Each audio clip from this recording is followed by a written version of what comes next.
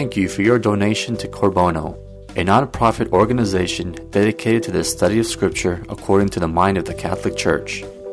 If you like this talk, we invite you to share our website, www.corbono.com, with others so that together we may participate in the evangelization of the third millennium.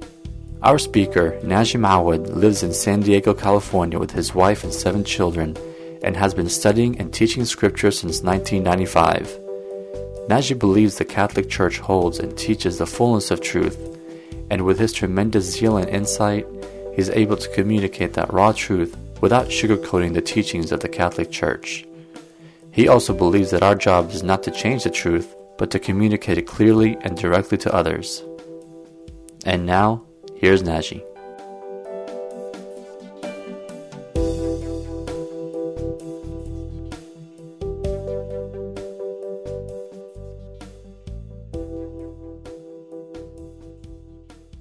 All right, so we are continuing our study of the book of Genesis. I hope that you have brought notebooks with you, particularly tonight. I'm sorry for those of you who didn't. This is going to be tough if you don't have notebooks. So do what you can, and you might want to get that study from the web at corbono.com, because without notebooks, without taking notes, is going to be really tough to follow.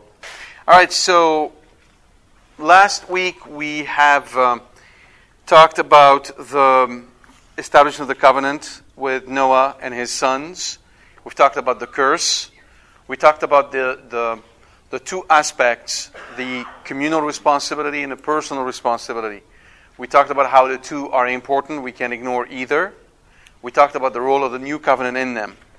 And tonight we're going to continue the study, but somewhat differently. You'll understand tonight why this chapter called the Table of Generations occur right after the covenant was given. Otherwise it makes no sense. Because now that the covenant is established, and now that the people in Babylon know about that covenant, and they know about the blessings and the curses, it is very important for them to know who they're dealing with. Hence, the Table of Generations follows. And that's what we're going to look at today. These are the generations of the sons of Noah, Shem, Ham, and Japheth. Sons were born to them after the flood.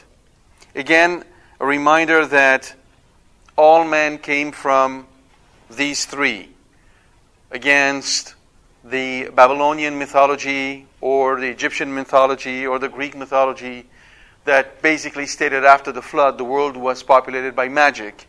An affirmation that all men share in all men come from the same family, share the same nature.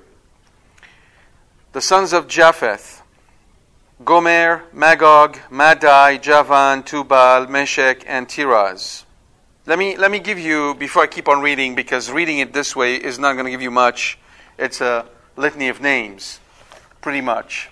So let me give you a little bit of an outline first, and then we'll get into these names in a little bit more detail.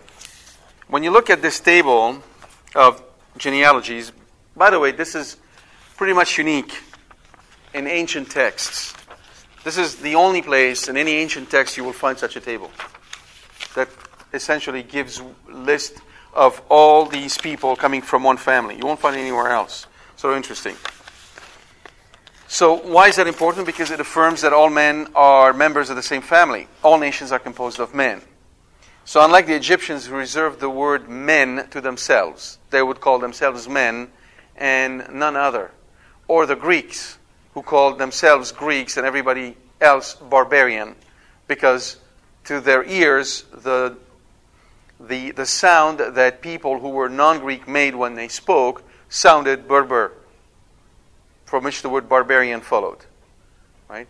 Or the British, who wanted to at the heyday of the British Empire, decided that the people in Africa were, they thought that the people of Africa used such a simplistic, primitive language that it was a good thing for Europe to bring them the more sophisticated languages. And obviously English was number one, and then German and Russian and French.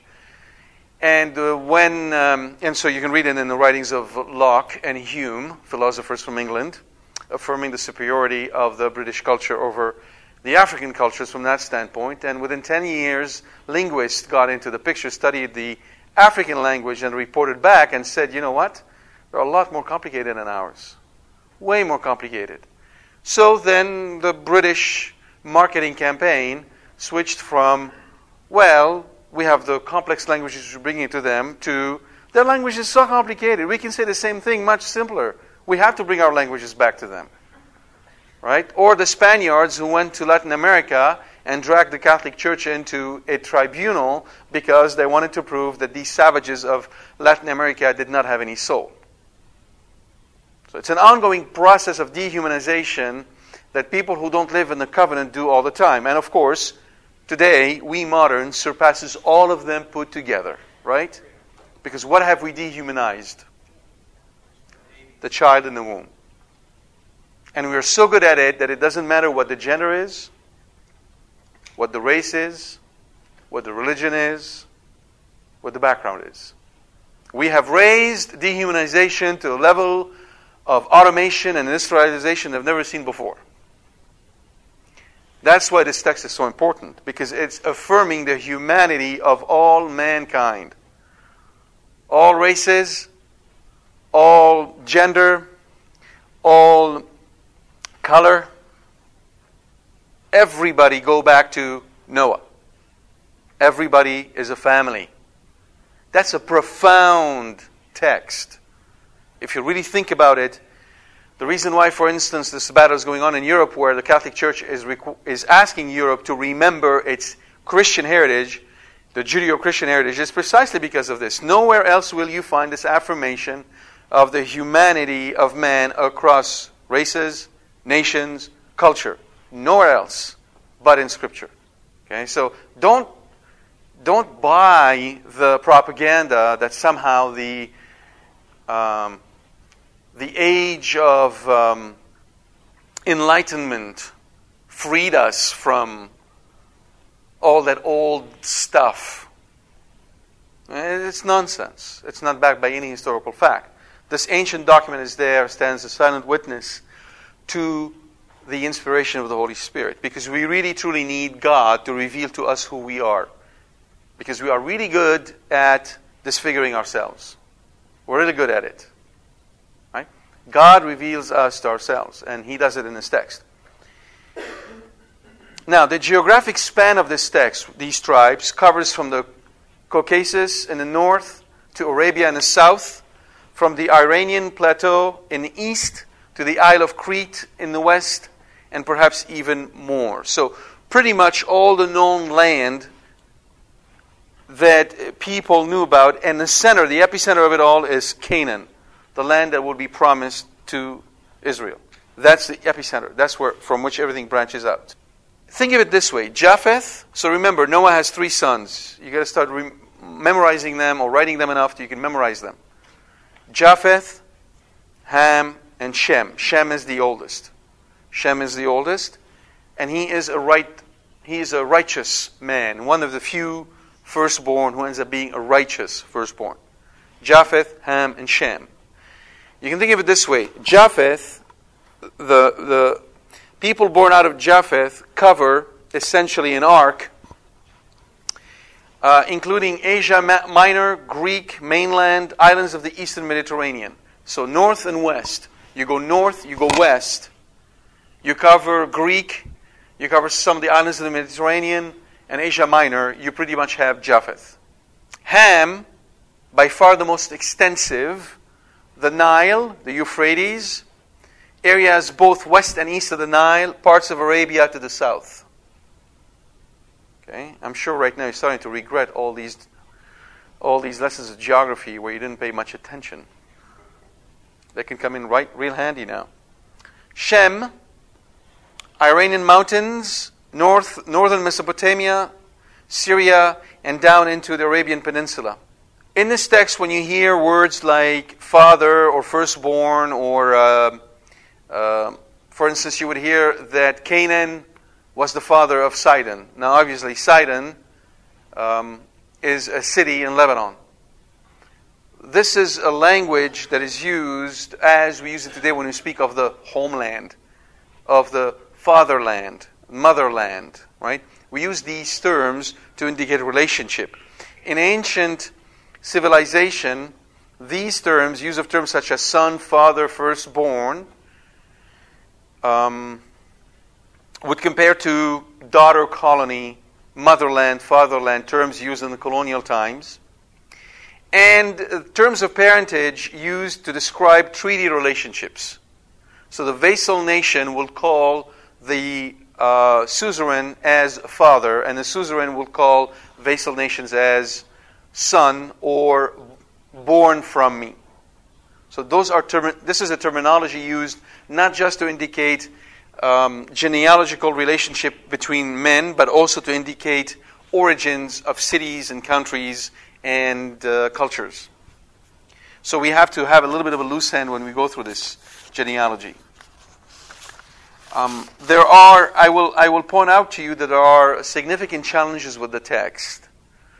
First of all, there's no single consistent criterion of selectivity or of principles of classification.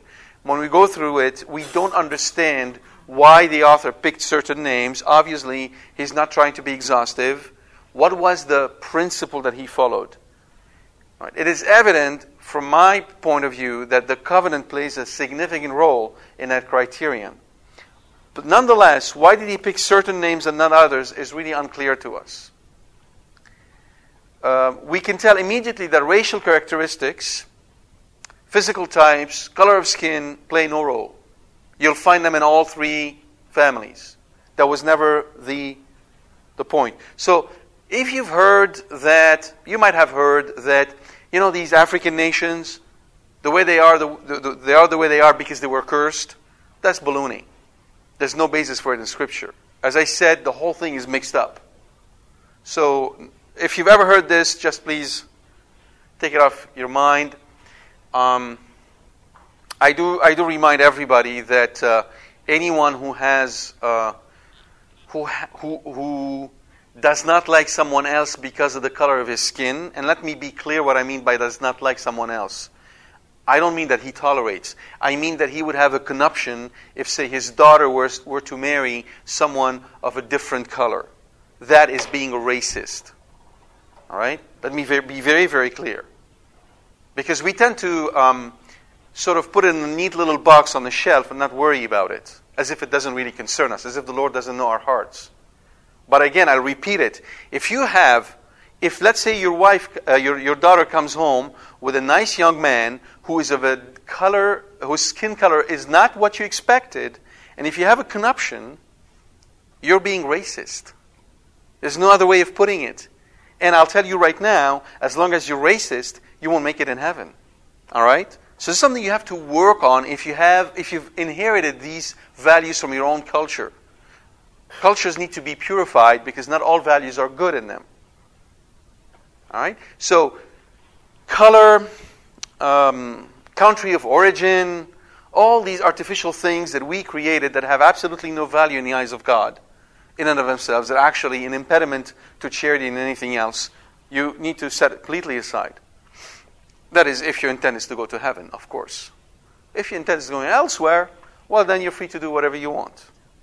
So, for instance, also language is not a guideline either. We can't say that the author decided to follow a language guide. Like if people spoke the same language, they end up in the same bucket. So, for instance, you'll find that Canaan, who is recognized in Isaiah chapter 19, verse 18, to have the same tongue as Israel. So the Canaanite and the Israelite spoke the same tongue. Canaan, though, is the son of Ham, and Israel, obviously, the son of Shem. So language here don't seem to fit. Likewise, the Elamites, we'll get to them in a little while, spoke a decidedly non-Semitic language, but they're classified under Shem. By the way, if you have not yet picked up on this, who are the Semitic people? Sons of Shem. That's where they come from. So anybody who goes back up the ladder to Shem is Semitic. All right? According to Scripture. This is how it will work. Likewise, Mesopotamian, Ethiopian, and Arabian are all under Cush, who happens to be a Hamite and having nothing to do with all these people. So, as I said, the criteria is really not clear and not evident. There's quite a bit of research that goes into this field to try to piece these things together. And here's another really good text to point out to our Protestant friends who think that all you need is Scripture. Good luck. If all you had is Scripture to try and understand this text, you'd be in trouble. You really have to rely on many extra biblical texts to give you an indication of who these people were. You have to rely on archaeology. And you have to rely on history, non-sacred history, to piece those things together. Scripture was never intended to be written outside of any context. It was meant to be understood within a historical context. Right? And you need to pull it back together. 70 names are listed here. 70 peoples, so to speak. Excluding Nimrod, who is an individual. And he has a special status. So, setting Nimrod aside, there's 70 peoples. What is 70? 7 times 10. 10 is always the number of completion. 7 is the number of the covenant. So it indicates to us that all people fall under the covenant. Everybody comes from Noah. That doesn't simply mean that they are genetically born out of Noah. It means that they are all under the covenant. The covenant rules them all. And likewise, in Genesis chapter 46, verse 27, we see that the entire household of Jacob that went to Egypt comprised 70 souls. Again, this notion of completion. All of Israel went to Egypt. From our perspective, from a Christian Catholic perspective, this is extremely important. Why? Because what was the last command that Jesus gave the apostles? In the Gospel of St. Matthew. The great, what is it called? The greatest commandment? Commission. Thank you. The Great Commission. What was it? Go forth and make disciples of all nations. Often misunderstood to mean go forth and make disciples in every nation. But that's not what he means. He has in mind this text.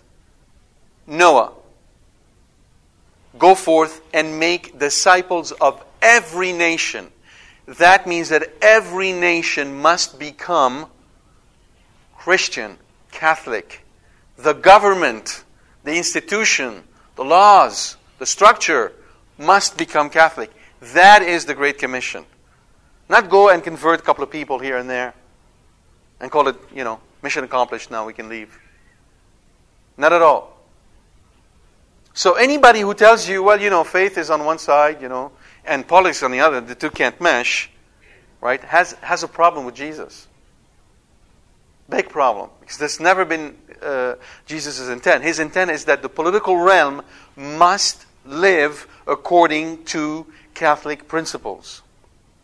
Not to mean that the church governs the world. That has never been the intent in a direct, in a sort of managerial role, but the inspiration of the laws, the rules, the governance, the laws of charity, all of that flows from the church.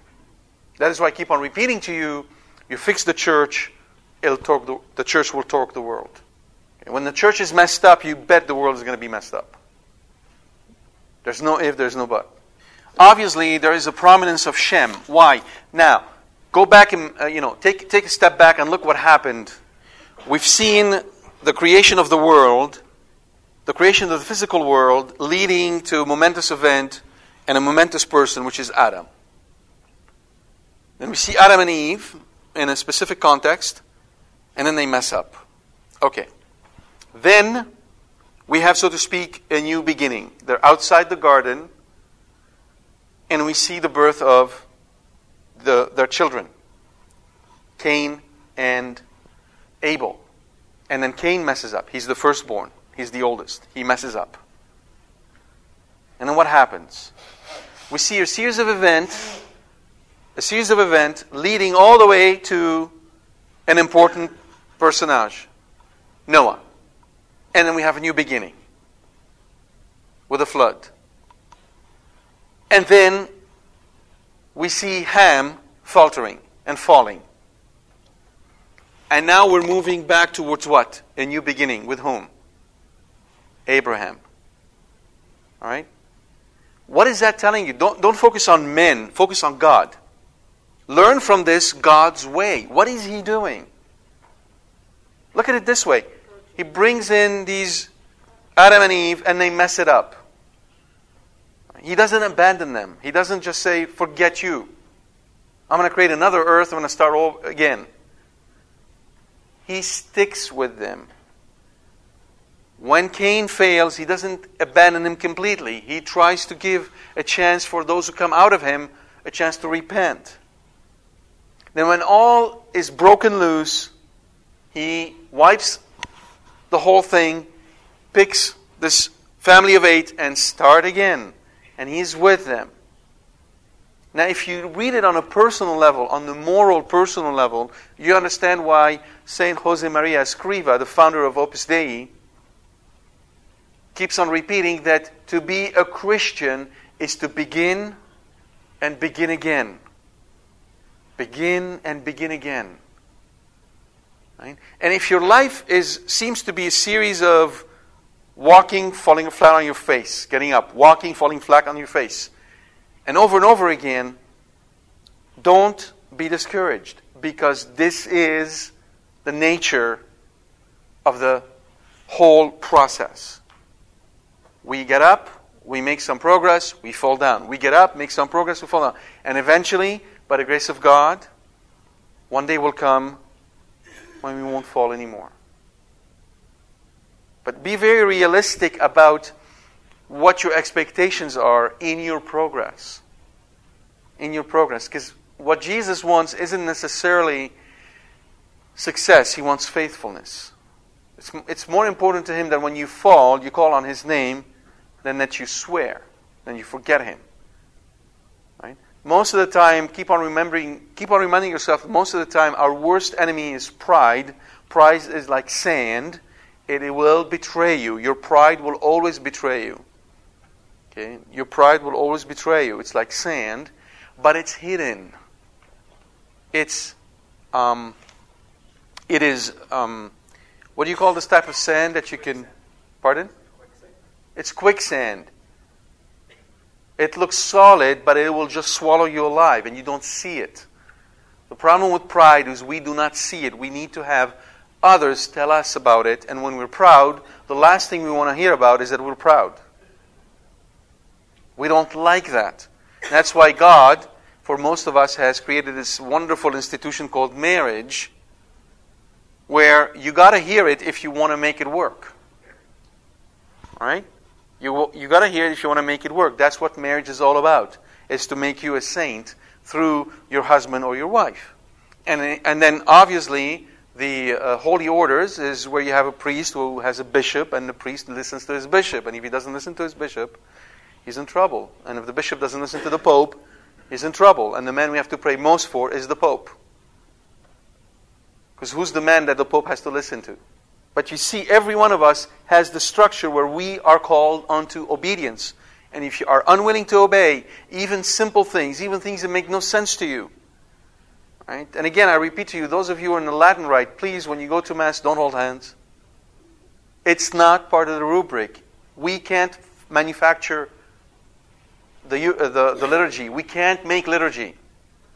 The liturgy is proposed to us, and anyone who holds hands is ignorant or is prideful. Because he's saying, I know how to do it better. And it feels good. Can't do that.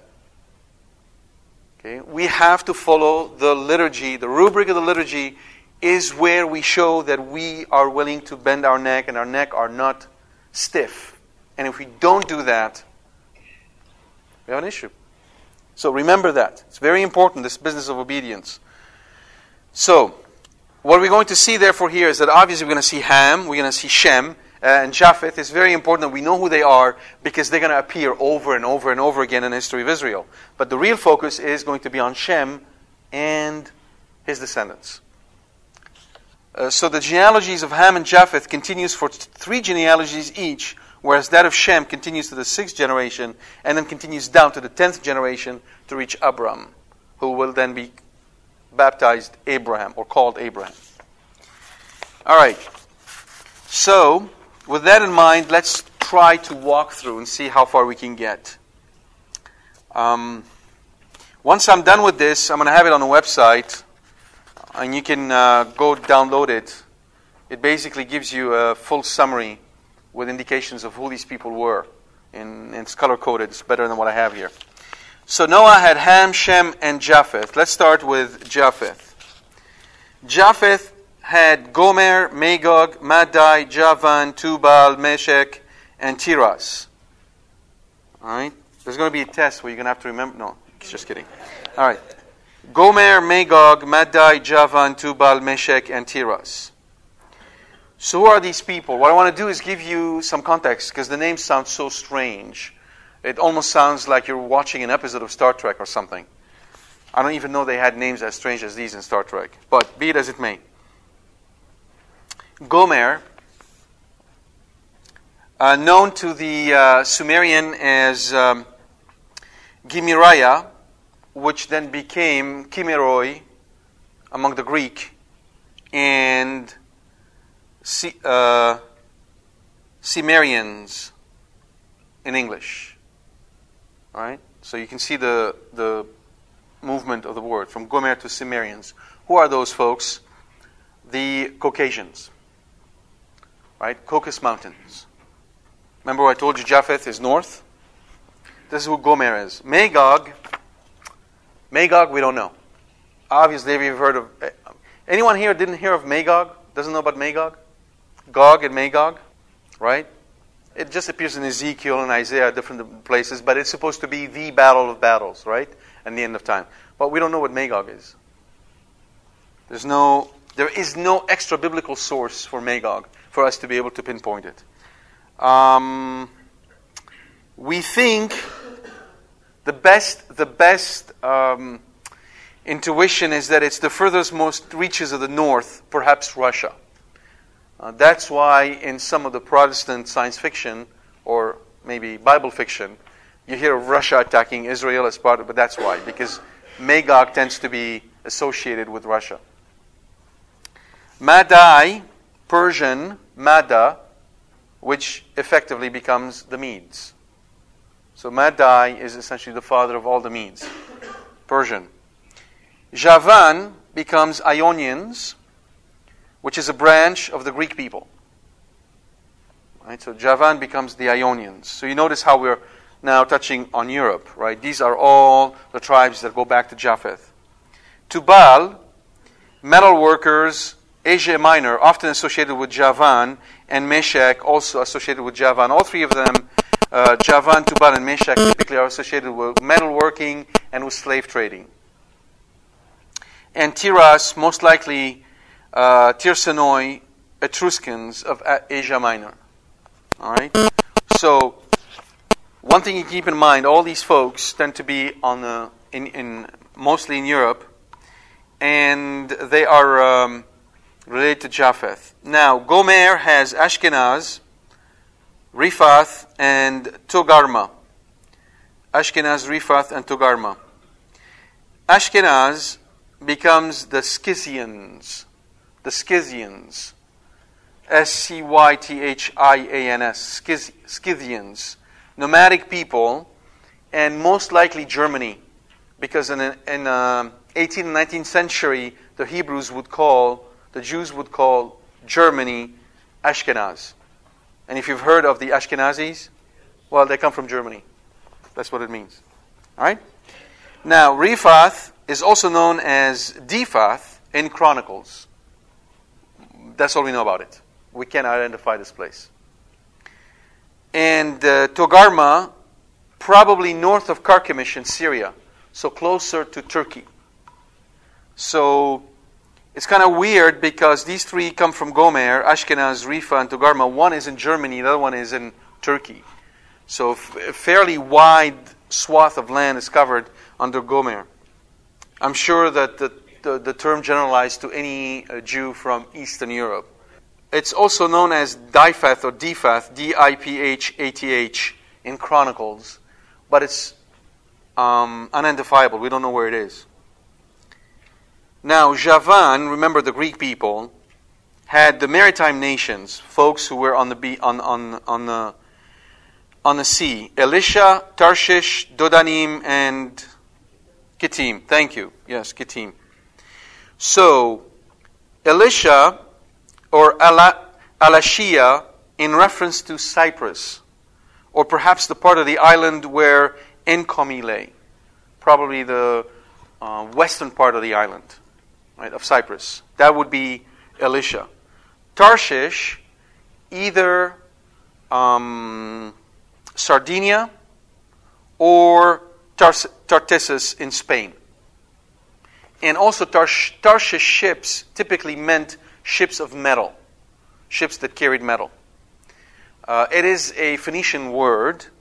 The interesting thing is that Brittany is also a Phoenician word because the Phoenicians colonized Brittany and they were looking for tin. And in Phoenician, Brittany is Bartanik. That's where the word derives from. So there were colonies of the Phoenicians all across the western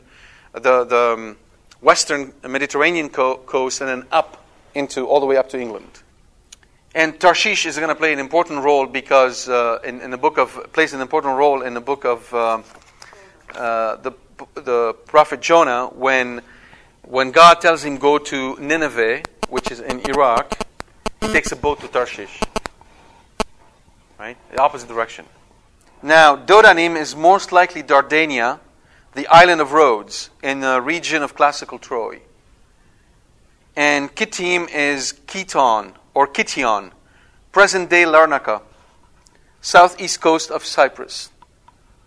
Okay, so even though the names are strange, when you start putting the right labels on them, they become very familiar. Because at least for folks who are from that region, right, you'll know what I'm talking about. Those who were born here, you're going to have to pick up a map and look at a map. Yeah, it will have the details. I don't know if I'll publish the map with it, right, because this is more work, but I'll see. If I get around to it, I will.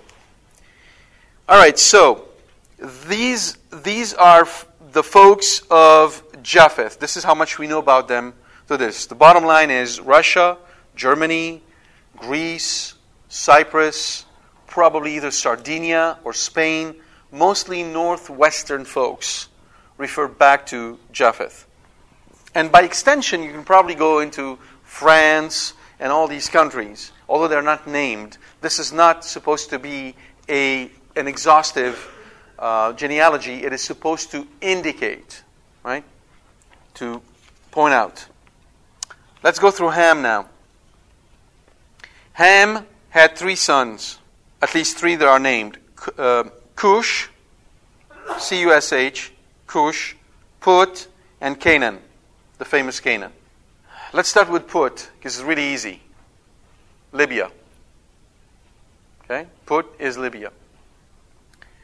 Cush is Nubia, northern Sudan, south of Egypt.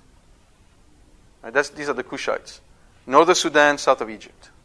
And then Canaan, well, we know where Canaan is. Right? Okay. Let's go through the sons of Cush. Cush had Seba, Havilah, Sabta, Rama, Sabtika, and Nimrod. The only guy mentioned by name. All the other ones are nations. He's mentioned by name. So, Seba, Havilah, Sabta, Rama, Sabtika, and Nimrod. Seba is associated with Egypt, but it's an unknown location. We don't know where it is. We have lost that connection. Havilah likewise. Is it Egypt? Is it Arabia? We don't know. Not enough data. Sabta, same thing. We don't know. Rama seems to be Arabia. And Sabtika is, we don't know, but we know that there is a Nubian prince whose name was Sheptiko. So we're thinking there is a connection there between the two, Sabtika and Sheptiko. So they seem to all indicate the same sort of area, south of Egypt, Sudan, and some of Arabia. We'll get back to Nimrod in a minute. Actually, no, let's go through Nimrod right now. No, wait. Rama. Let's go through Rama. Rama has two sons mentioned, Sheba and Dedan. They're connected together, and we think it's in northern Arabia, again. Now, Dedan, we think, is identified with present-day Al-Ola, which is an oasis in Arabia. Okay? So it's kind of interesting, because folks who are first generation, who come from this region, these are not foreign names. Some of you may be coming from these places. Some of you have lived there. So it's really, you see how you connect history with Scripture. And it's very important we do so. Now let's talk about Nimrod. We'll have a lot more to say about him when we get to the Tower of Babel. Well, I can tell you right now, he's definitely a man of exceptional abilities. It's really interesting because if you remember from our prior study, we've seen that Nimrod, that we had those men, these great men of valor, that were born between the union of the sons of God and the daughters of men. Right? And they did great things. Well, here again we have a man whose name is Nimrod, and he did great things. But he's not necessarily viewed in a positive way. We think that Nimrod is actually Naram Sin, the grandson of Sargon I. All right? So the grandson of Sargon I, his name was Naram Sin, and he seems to be the personage that fits best the description that we have of Nimrod. Obviously, Nimrod founded Babylon, Iraq, Akkad, and Calneh. All right, 4 cities to begin with. Babylon is a transliteration. This is not a real name.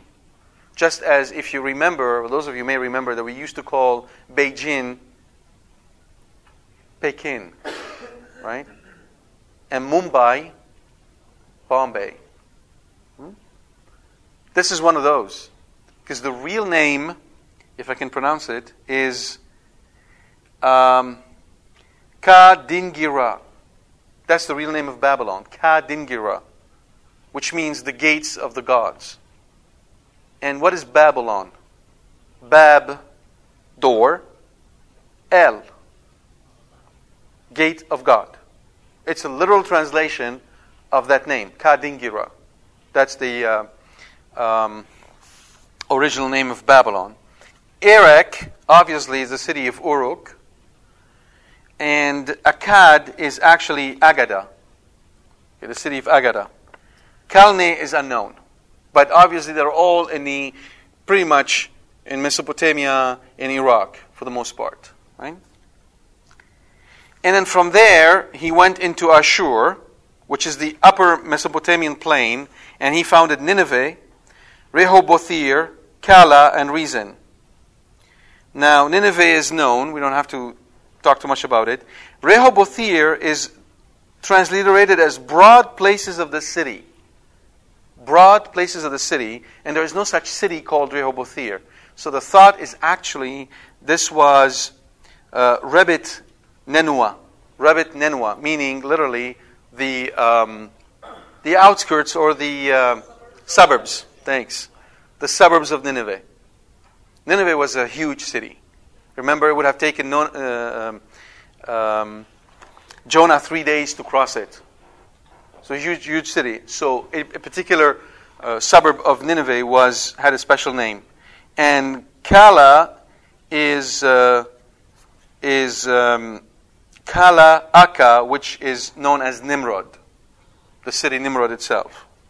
So essentially, it tells you where Nimrod was, and all these people up there flow back to Cush, right? Seba, Havila, Sapta, Rama, Saptika, and Nimrod flow back to Cush. This is important because when you think about the curse was applied to Canaan, right? The son of Ham. Does the curse cover the brothers? It's something you have to look into a little bit more, because it was specifically applied to Canaan, not to Cush and not to Put. And you will see that the relationship is very different in Scripture. It is no surprise that God tells Jonah to go preach to the Ninevites, right? Because they are of the line of Cush, not Canaan. Okay? Yet at the same time, which is very, very interesting to us, is when Solomon wants to build his temple, he goes and makes a deal with the king of Tyre. Now, Tyre is the son of Sidon. Tyre is not as ancient as Sidon. Sidon is more ancient than Tyre. And these are of the line of Canaan.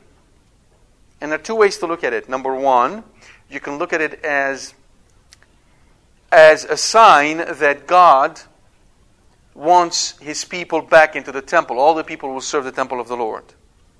Right? Even those who come from the accursed line of Canaan.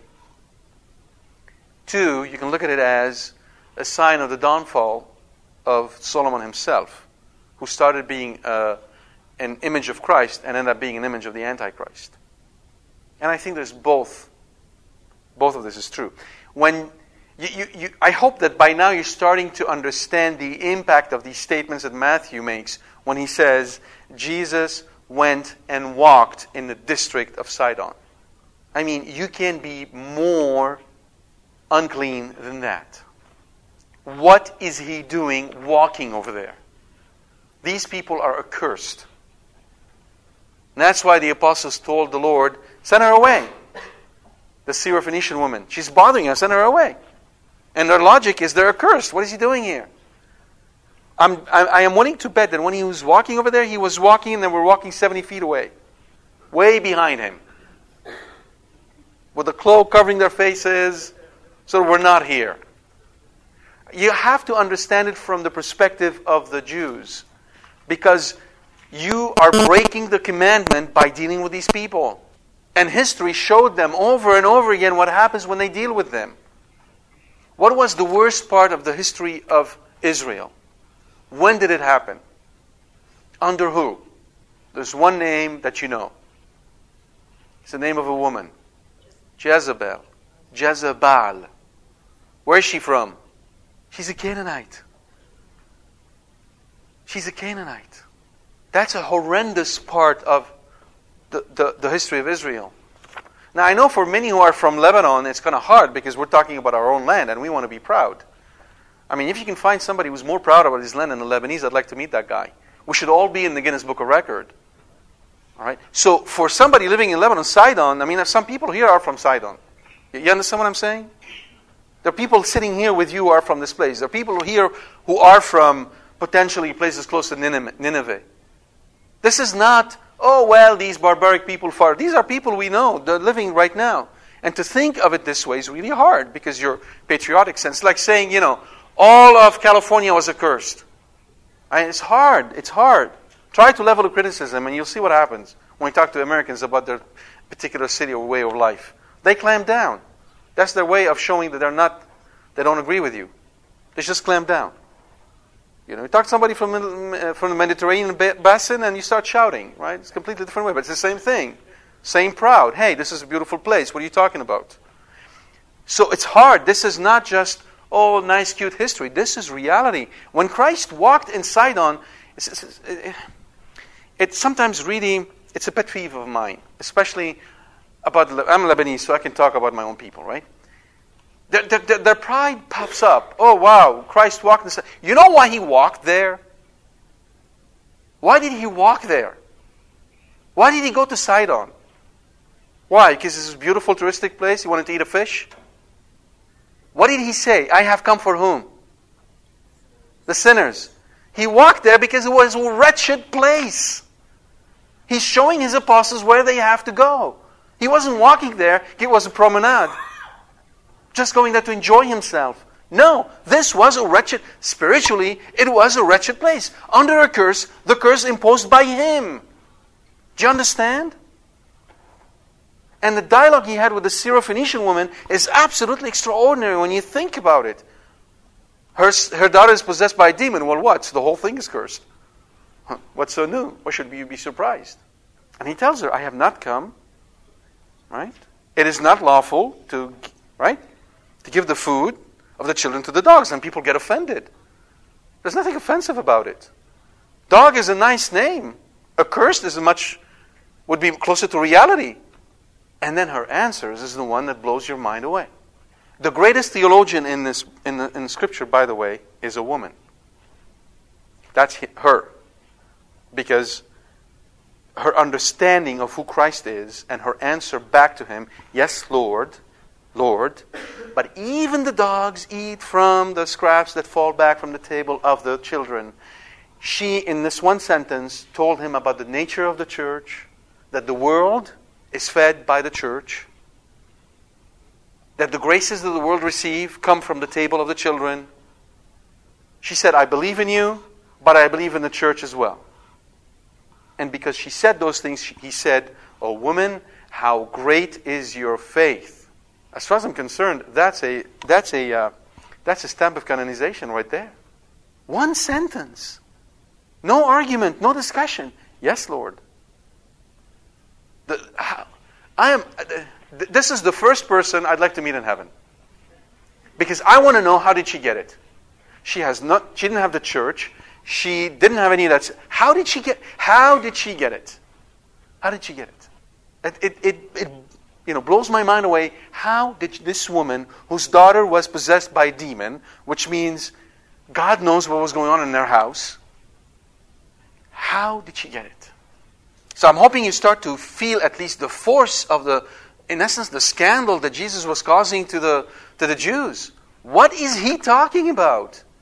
He's really creating a difficulty for them because everything that they had learned was to stay away from these people.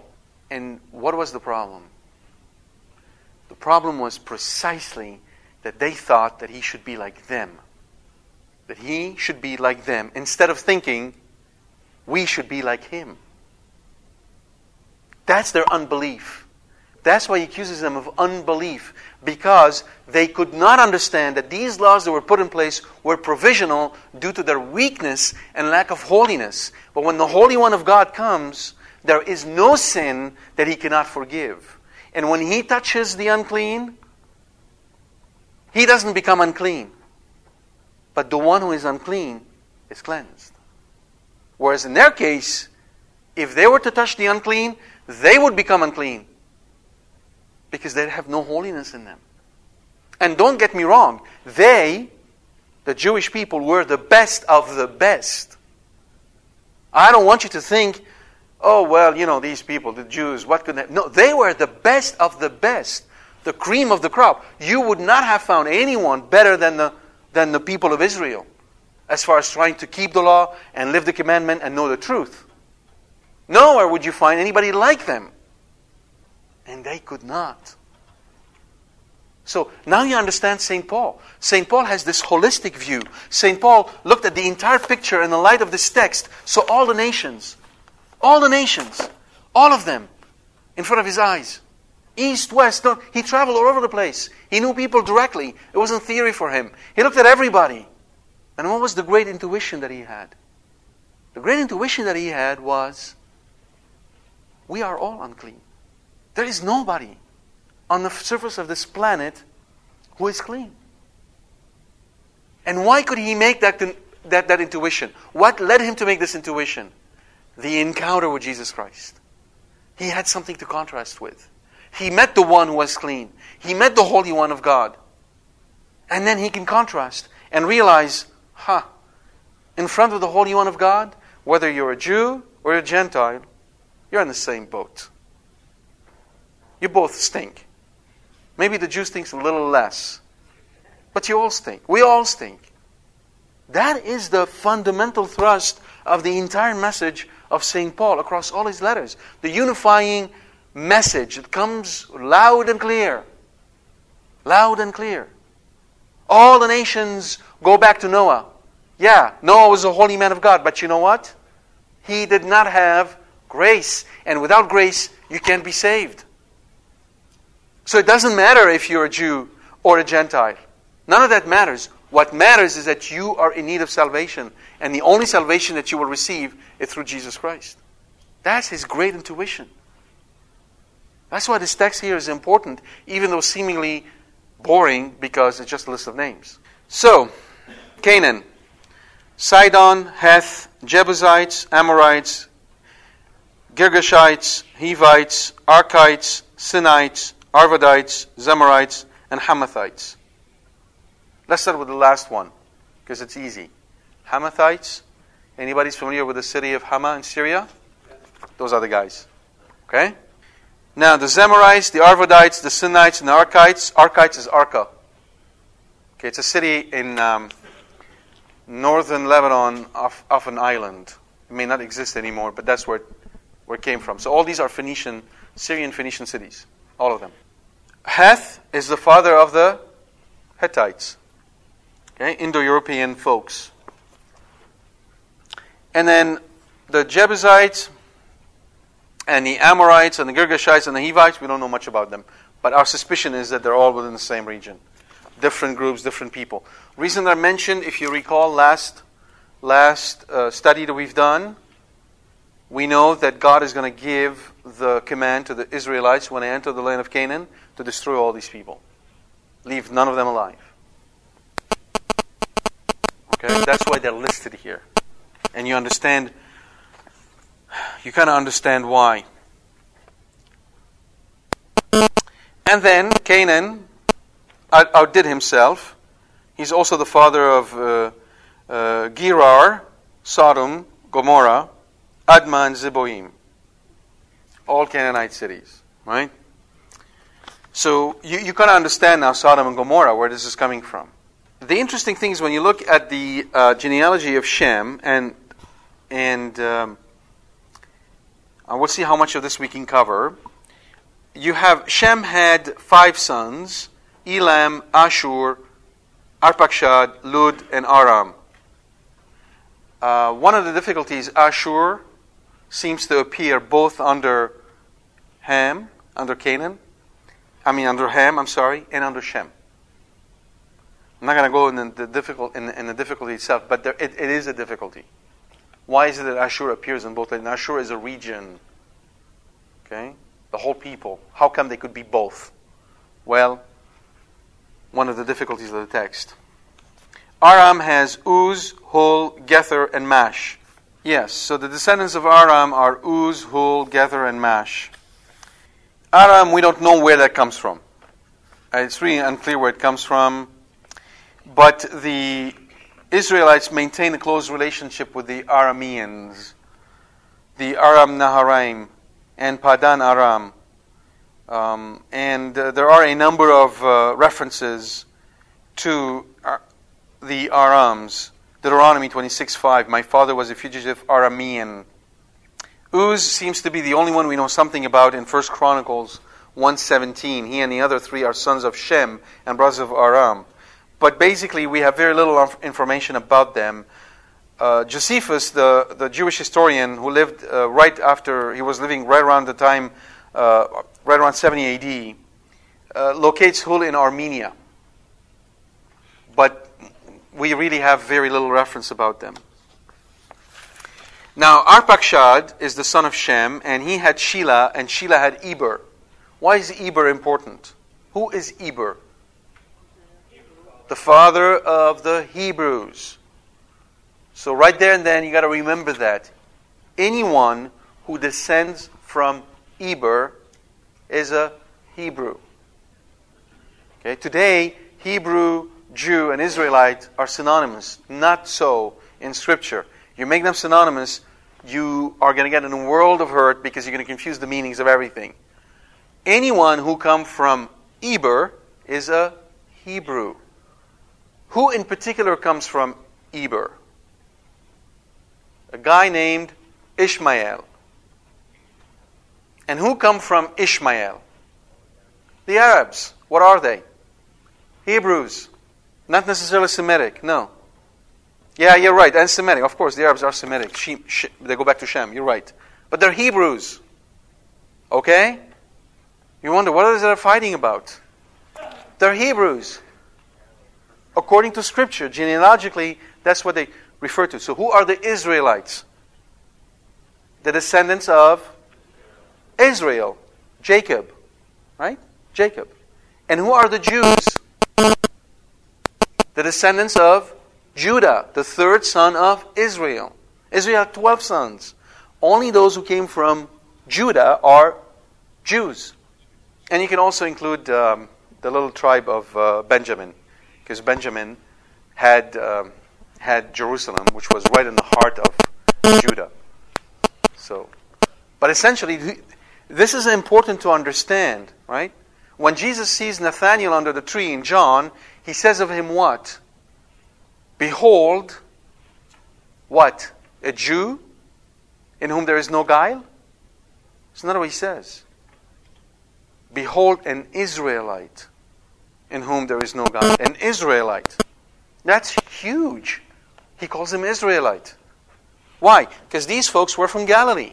Galilee was above Samaria. Right? Samaritans were the result of the mix-up between the Israelites and the people of the world after the invasion of the kingdom of Israel. After the break of the kingdom of David between two, the kingdom of Israel in the north and the kingdom of Judah in the south. Well, when the Chaldean came down, these people wanted to make sure that there would be no cultural distinction, so they mixed everybody with everybody, and the result was the Samaritans. And then they started worshiping on Mount Gerizim. They wouldn't go to the temple that was happened before. So the Jews and the Samaritans didn't like each other. And above that, you had the Galileans living in Galilee, right? And they were faithful to the temple, but they were not Jews. And the people of the temple would always tell them, "We're really happy that you are supporting the temple. You give us your tithe, you come down, but never think that you are like us." All right? But of an Israelite, there was no Israelis anymore. I mean, there was gone. The tribes were completely mixed up with the rest of the world. But yet Jesus sees Nathanael and he says, "Behold," not a believer, not a Jew, an Israelite. He calls him an Israelite. Wow. In whom there is no guile. And obviously there is a play on word, because the reason why Jacob was called Jacob was because he basically got the blessing of his father with guile, right? It's kind of interesting. But be it as it may, I'm just trying to give you some of the text to make you understand the context and why this is important. Right? It's important to understand these names and tribes and keep them in context. Otherwise, Scripture is obscured. And then Eber had Peleg and Joktan had 13 boys.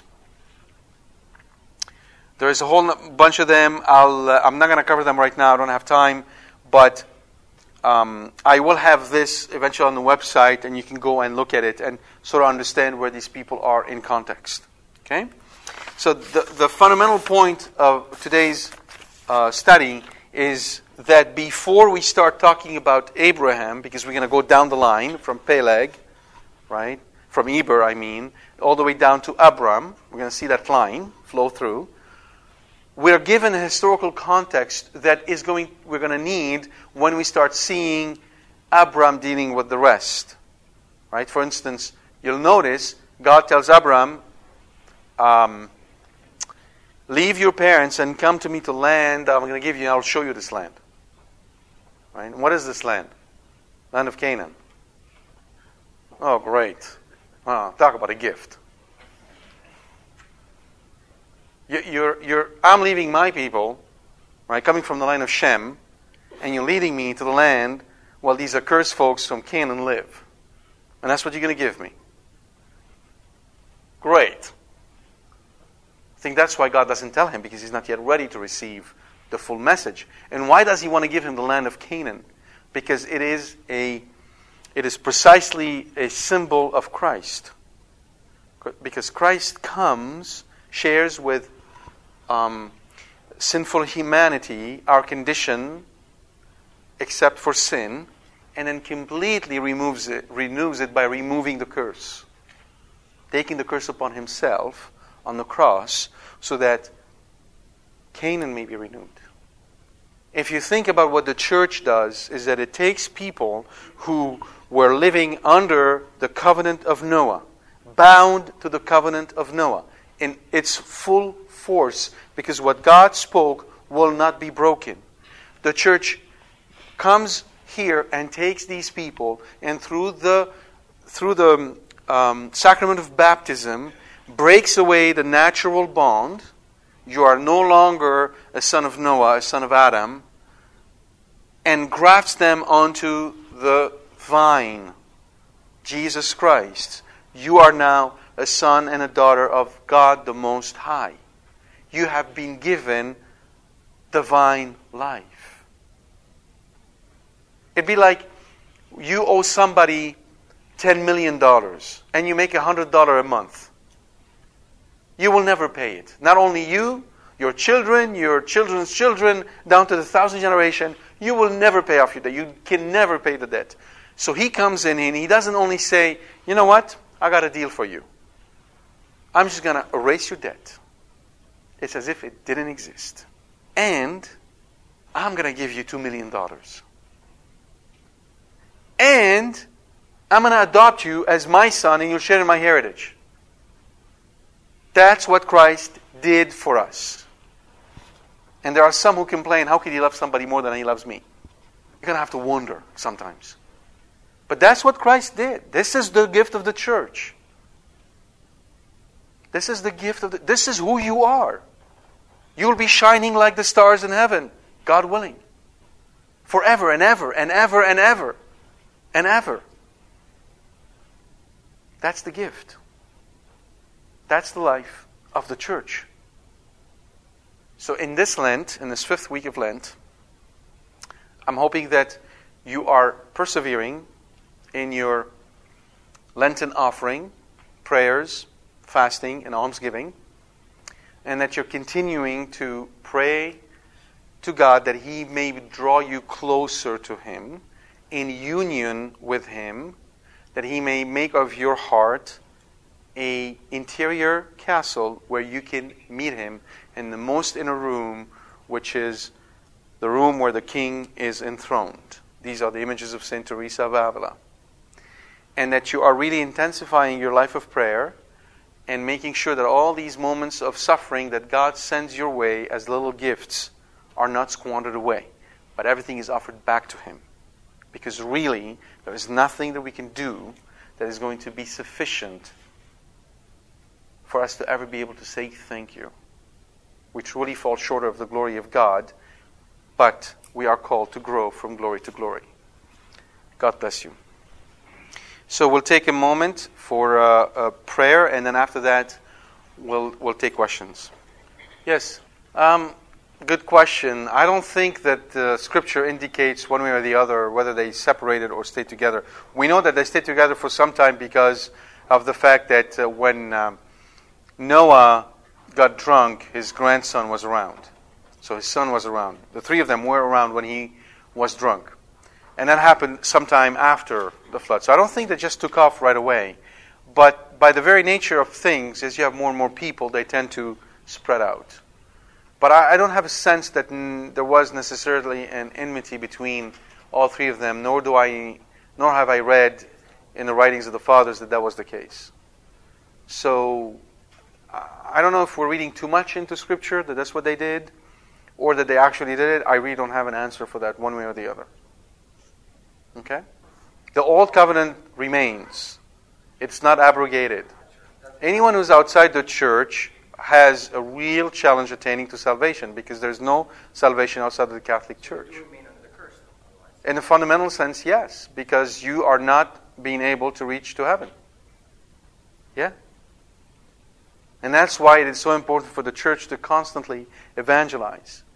Because go forth and make disciples of all nations. Same thing. Same thing. There is equality as far as the church is concerned. You're in or you're out. Yeah. And likewise, for those Catholics who are in the church but not really in the church, the same thing applies.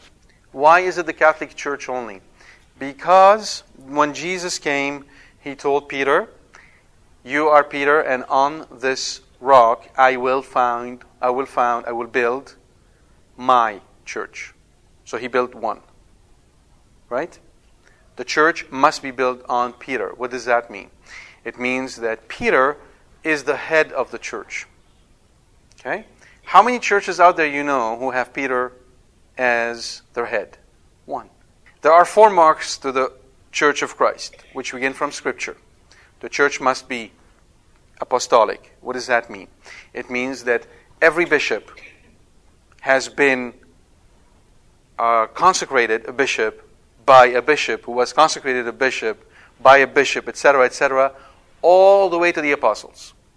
That is a condition that we share with the Orthodox churches. They have not broken the apostolic line. They can track all their bishops all the way back to the apostles.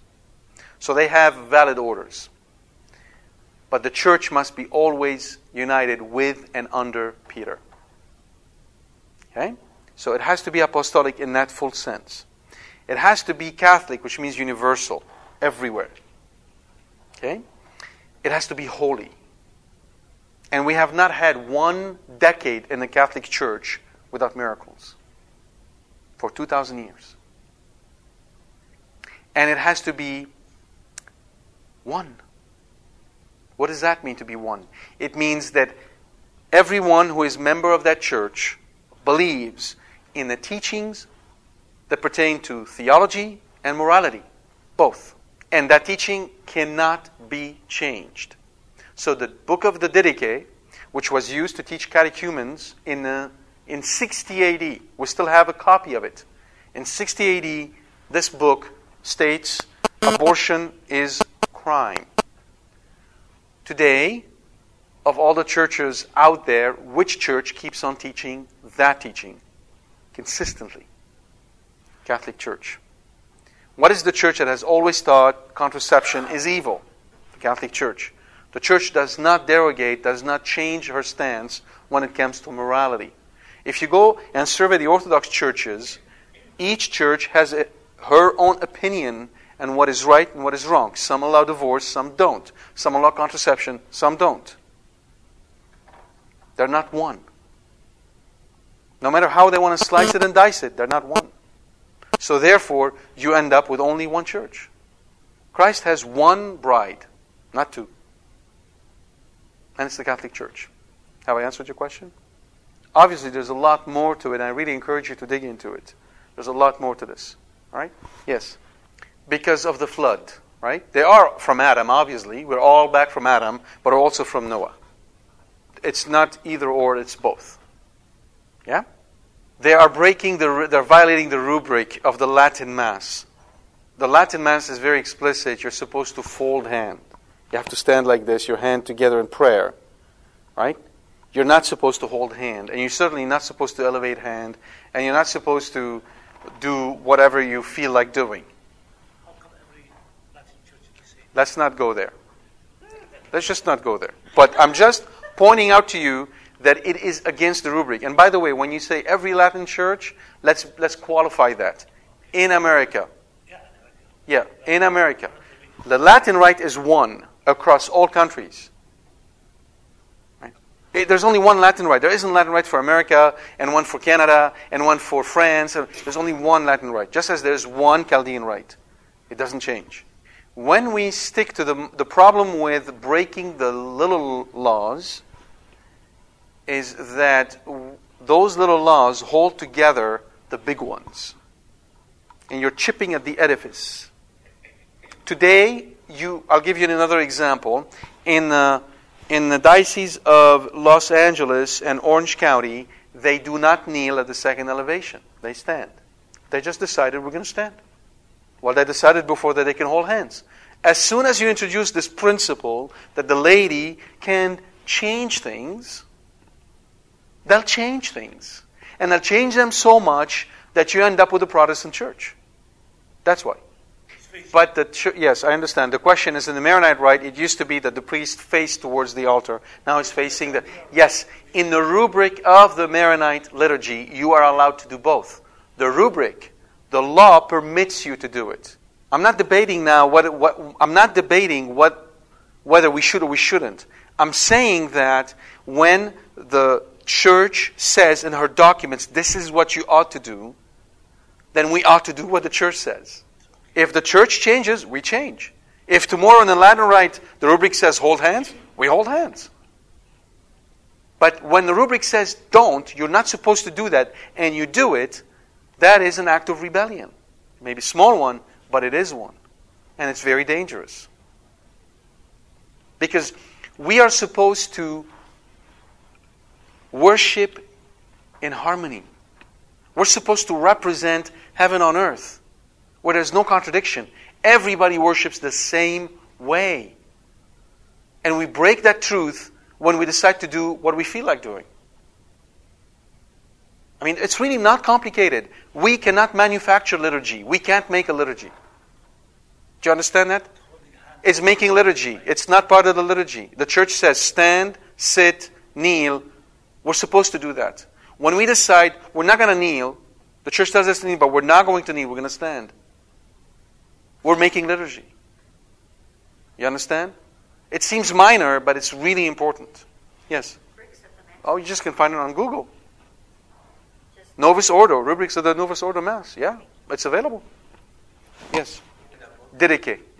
Didache. And you can find the whole thing online on the internet as well. Yes. No, it's not true love. That's the problem. There is a sincere love, but it's not true. That's the problem. St. Anthony of Padua had an argument with what were they called? I forgot the name now. There were heretics, essentially. They broke away from the church and had their own laws. And that man was very sincere, very devout. And St. Anthony told him, you are sincere, but you're sincerely wrong. You see, there are the three pillars: truth, love, and faith. Take one away, you've taken everything. As simple as that. Our love of Christ must be founded on the truth that He revealed to us. We don't know who God is. If He did not reveal Himself to us, we would know who He is. So we cannot love Him. Anybody can love somebody who doesn't know? Can you? Go pick a name from the internet and say, I love this person. And repeat it every night. I love you. Is it going to get you anywhere? No. What happens? What makes you love somebody? The truth of that person. Who that person is. Yeah? Okay. So the truth of Christ is inseparable from His revelation. Therefore, it is inseparable from His church. Hence, as St. Augustine says, nobody has God as his father who does not have the church, meaning the Catholic Church, as his mother. How do you know? What is the mark that someone loves Christ? He loves his church. That's how you know that somebody truly loves Christ. He loves the church. Not he tolerates the church. Not he's kind of in the church but really doesn't know why. Not he's in the church because his parents brought him here and he feels comfortable. None of that matters. He has a real love for the church. That's how you know. So someone who sincerely loves Christ and puts down the Catholic Church does not love Christ in truth. Jesus told the Samaritan woman, who was also very sincere. She worshipped God, the same God, at Mount Gerizim, which was the temple that the kingdom of Israel built because they did not want to go back down to Jerusalem, which was in the kingdom of Judah. And that's why God sent them prophets after prophets for that reason. He didn't tell them, go and swear your loyalty to the corrupt princes of Judah. That was not the problem He had with them. His problem was, you're worshiping in a temple that I did not build. There's only one temple. One temple. Why one temple? Because there is one church. So these people out there are worshiping God. She was worshiping God. And she told him, you Jews say you worship in Jerusalem. We worship here. Where's the truth? What did Jesus answer? You worship what you do not know. We worship what we know, for the truth comes from the Jews. Gospel of St. John. Fast forward 2,000 years. Somebody who does not love the Catholic Church, somebody who is not a member of the Catholic Church, worships what they don't know. And the truth comes from the Catholic Church. Simple. Now, we may be embarrassed. We may feel compelled to sort of sugarcoat it, to say it differently. And fundamentally, we are caught between a rock and a hard place. The rock is that we might, what do we say? We might offend somebody. You know what? You are going to offend somebody. Or alienate somebody, right? But you're going to offend and alienate somebody, and here's your choice. You're going to offend and alienate a human being who's never going to judge you, or you're going to offend Jesus Christ and alienate Jesus Christ. Why? For whoever is ashamed of me, I will be ashamed of him before my Father. If you really care about your soul, and if you really care about salvation, you stand up for the truth no matter what. Now you do it as gently as you can, as with great charity, right? With great love. You do it carefully. You don't bash anybody on the head.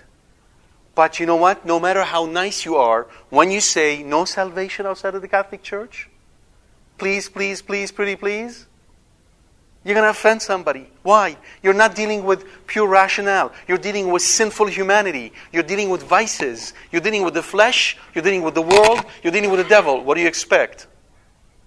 Jesus said, they hated me before they hated you. Well, get on with it. Okay? There's no other way to say it. If there were, trust me, I would love to say it.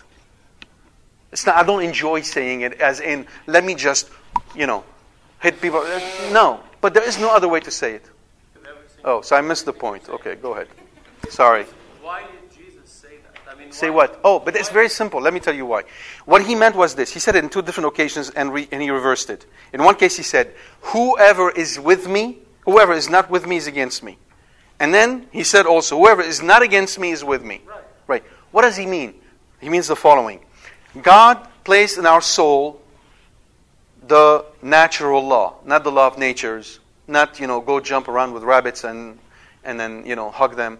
No. The law of nature, those are the 10 commandments. You shall not, there's only one God, right? You shall not steal, the 10 commandments. What are the 10 commandments? The 10 commandments are the law that God gave us for us to live righteously.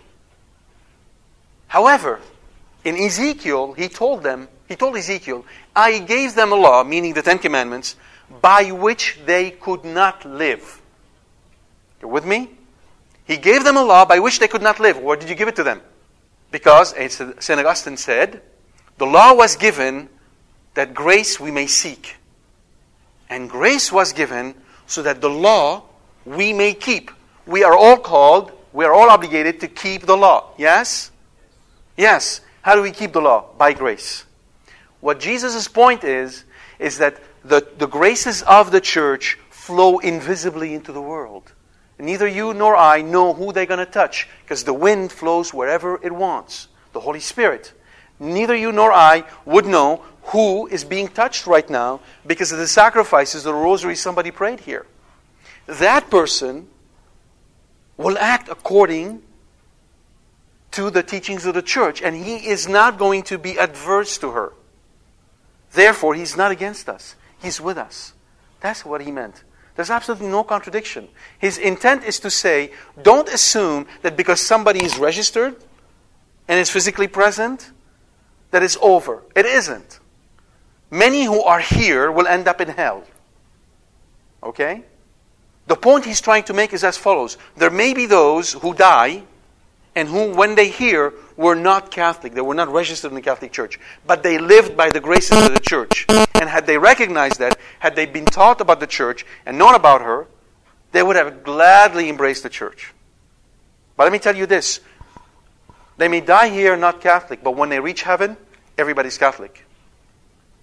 There's only Catholics in heaven. You want to prove it to you? You want the proof? Very simple. Very, very simple. Let's take this guy.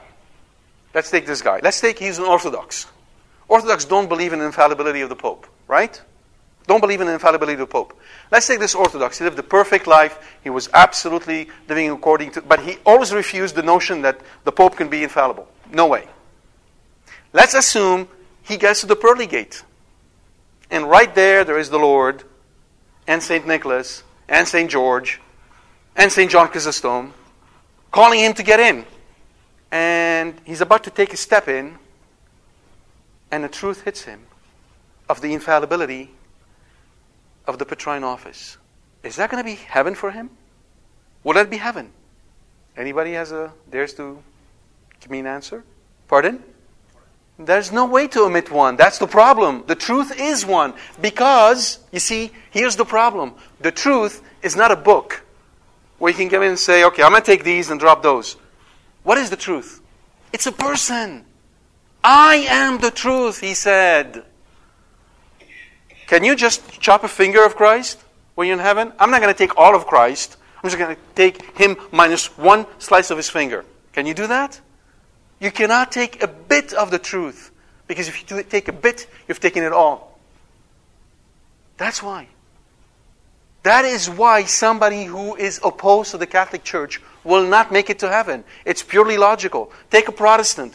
He lived his life. He sincerely loves God. He loves God. He loves God. He gets there and they're all waiting for him to get in. He gets to the pearly gate. He's about to step in. He takes a look. He sees Our Lady enthroned as a queen of heaven and earth. What's going to happen to him?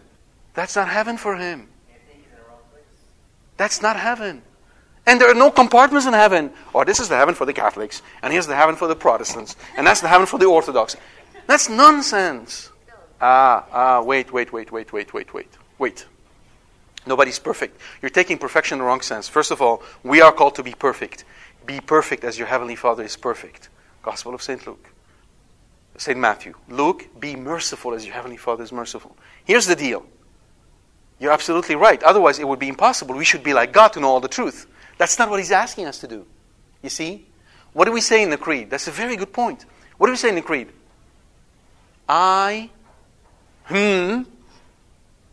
In the Catholic Church. What is the Believe. Why do we have to believe? Believe calls upon what? Faith. I have faith in the Catholic Church. Not, I understand everything. What do you say? What does it mean when you say, I believe in the Catholic Church? You mean this.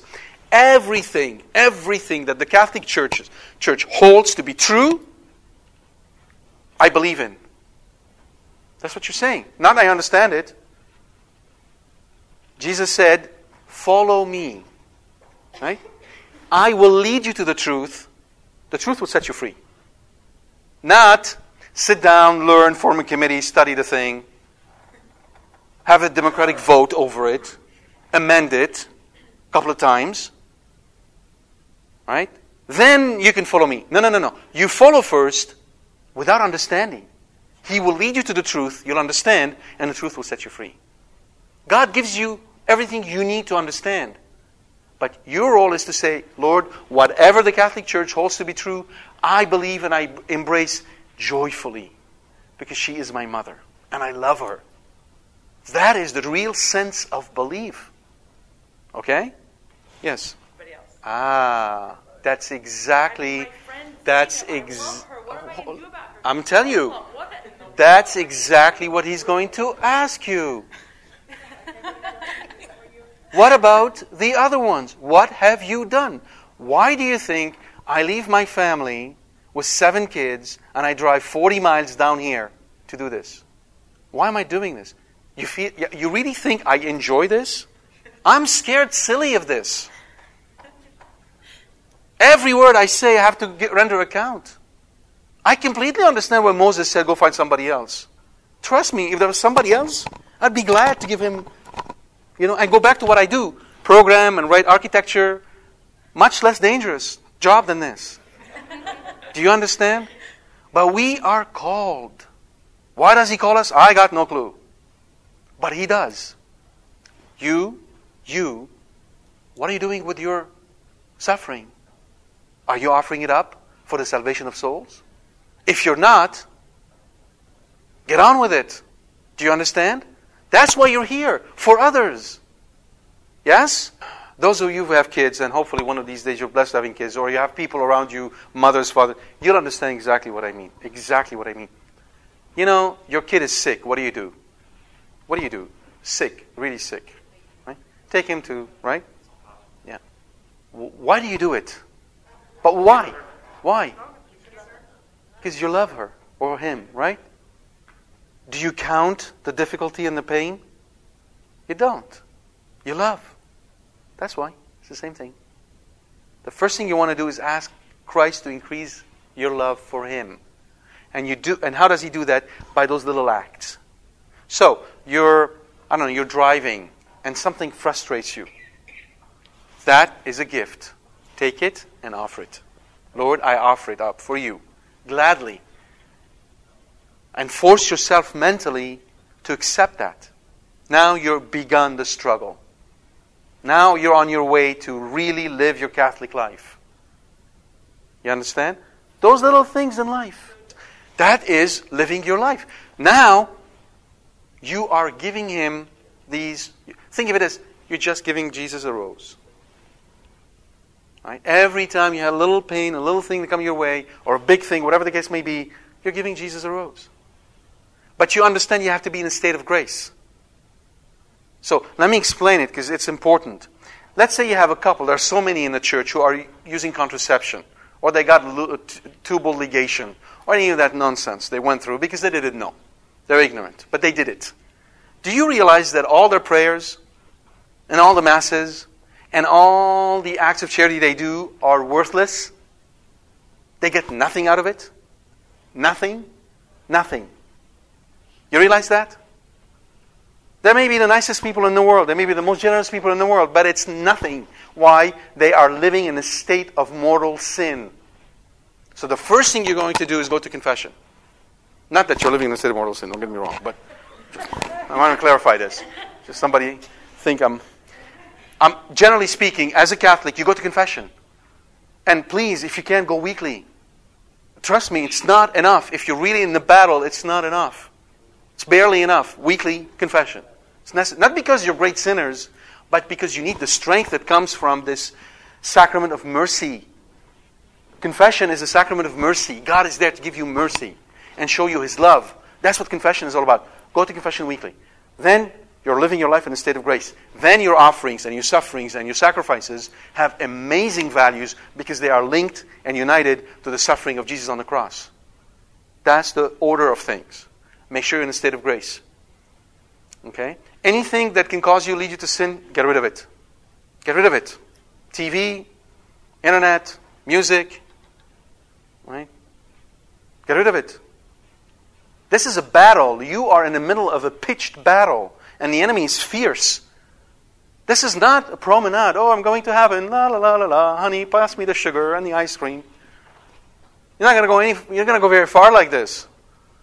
It's a battle and you have to fight. You want to be holy. So read the lives of the saints. Learn from them.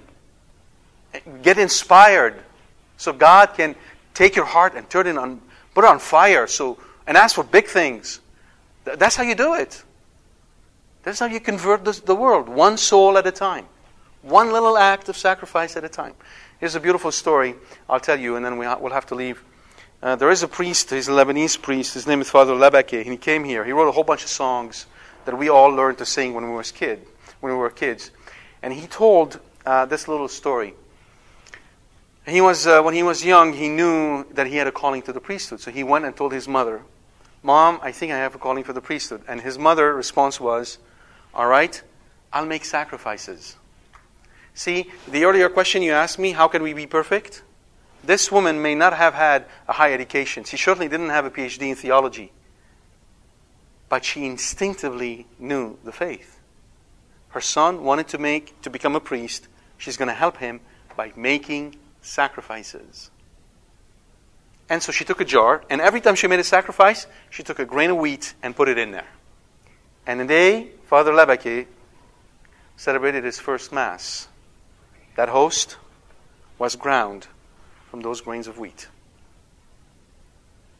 And then she told him, "My son, the day that I move my room from down here to up there, I will continue to pray that you may never stray." What a woman! What holiness! What truth! She was very realistic. She wasn't, "Woo! My son has become a priest. Next thing he's going to become a bishop, and then the Pope."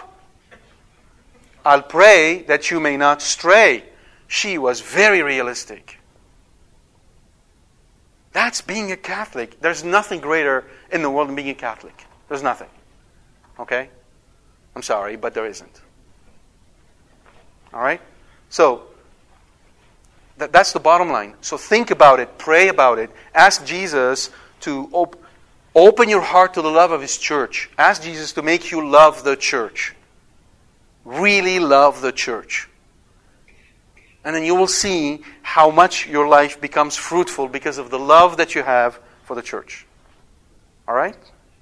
God bless you.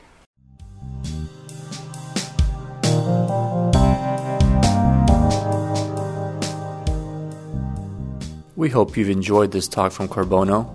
For more information about this and other talks, please visit our website at www.corbono.com.